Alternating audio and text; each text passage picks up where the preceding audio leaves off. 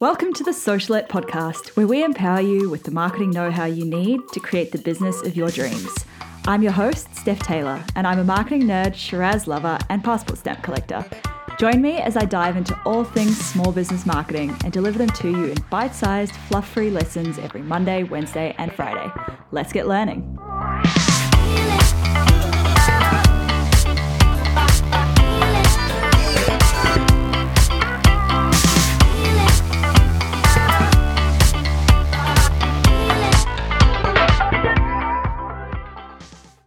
Hi, welcome back to the Socialette podcast. This is episode 14. Last episode, we looked at free ways to market your business. Email marketing is one of these free ways. If you missed episode 12 with Two Girls and a Laptop, we spoke about how important email marketing is and what great ROI it can have for your business. Sure, it can cost a bit to build your email list if you're trying to grow it quickly with Facebook ads or Google AdWords, etc. But once these people are on your list, you can market to them for free. That's pretty awesome. Besides, there are plenty of other free ways to grow your email list too, and the legit way, not the dodgy way, because I'm all about growing your email list the right way and not building it the wrong way by spamming people and doing all sorts of other dodgy things. What's the wrong way to build your email list? Well, we spoke about this briefly in my chat with Two Girls and a Laptop back in episode 12, but basically, if you're using any method of adding people to your email list where they have not specifically opted in, then you're not doing it the right way. One of the wrong ways that I see quite often is people going through Facebook groups and finding threads where people have put their email addresses, maybe if someone's put a call out for help in a certain area and people have responded with their email addresses. People will often go through those threads and copy and paste all the email addresses in it. I know this because I've been one of those email addresses copied and pasted, and I'm sure a lot of you have too, so just don't do it. It's not a good look. Why is it dodgy? Well, firstly, it's illegal in many countries, depending on their spam laws. Secondly, it's damaging to your brand. And thirdly, it hurts your email deliverability, which basically means you end up in fewer inboxes and in a hell of a lot more junk mail folders. How does it damage your brand? Well, basically, it makes people grumpy and ultimately they end up going out of their way to not buy from you. Okay, so that's the wrong way.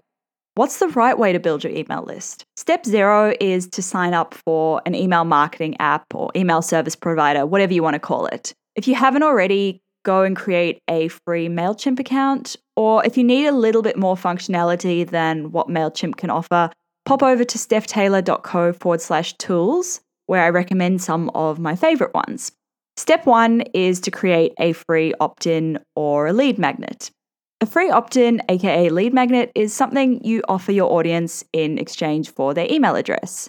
For example, this could be a free ebook, a $10 voucher for your online store, a webinar, a mini course, etc., etc. It should be of value to your audience, so it should be something that they actually want. We'll look at the logistics of creating a digital opt-in like an ebook or a cheat sheet next episode, so make sure you hit subscribe so you don't miss out on that. If you're going down the free voucher route, you need to consider the value of your voucher. For example, a $5 voucher when you sell $1,000 handbags isn't really enough of an incentive for someone to hand over their email. You also have to consider where you place the opt-in form. For example, if it's a pop-up that pops up immediately when they land on your website, how do you know that they actually want a $10 voucher when they don't even know what you sell yet? Step 2 is to drive traffic to your opt-in page. This step doesn't apply if you're using the $10 voucher type of opt-in, but it does if you're using a digital freebie or any other kind of opt-in. You want to have the opt-in form on a landing page. What's a landing page, you ask? It's a page designed with one single goal in mind, and that goal is to get that visitor to opt in and join your email list. You essentially want to make the page as simple as possible, so no distractions that would take them away from the goal. That means even removing your usual navigation links that you'd have in your header menu. You also want to include a few lines or bullet points of copy that tell the reader what's in it for them. We'll be looking a little bit more at driving traffic to your opt-in page in a couple of episodes' time, so stay tuned for that. Step 3, once they've opted in, you've got to nurture them. And we'll be looking at how to write your nurture sequence in a few emails' time. Basically, most small business owners will get people onto their list and then never do anything with that list. Maybe 4 weeks down the track, they'll run a promo and they'll email the list then, but it's too late. The people who signed up aren't as hot as they were when they opted in. They might even have forgotten that they opted in and report you as spam, which means you then end up in people's junk mail folders and in fewer inboxes. So stay front of mind by using a nurture sequence. What's a nurture sequence? It's a series of emails that you send automatically when someone signs up. How many emails you send and how far apart is something you should test, but generally 3 emails over the course of a week works pretty well. Step 4 is to remember to actually email your list regularly. Don't only email them when you want to promote something. Email them value, like blog posts or other content that they might find interesting. It's a give, ask kind of mindset. Give them lots of value before you ask for the sale. And that's all there is to it. I think email marketing is a pretty easy topic, but it's so often overcomplicated. So just try to keep it as simple as possible. Over the next couple of episodes, we're going to look at creating your opt-in, promoting your opt-in, creating your nurture sequence, and what on earth to send to your email list.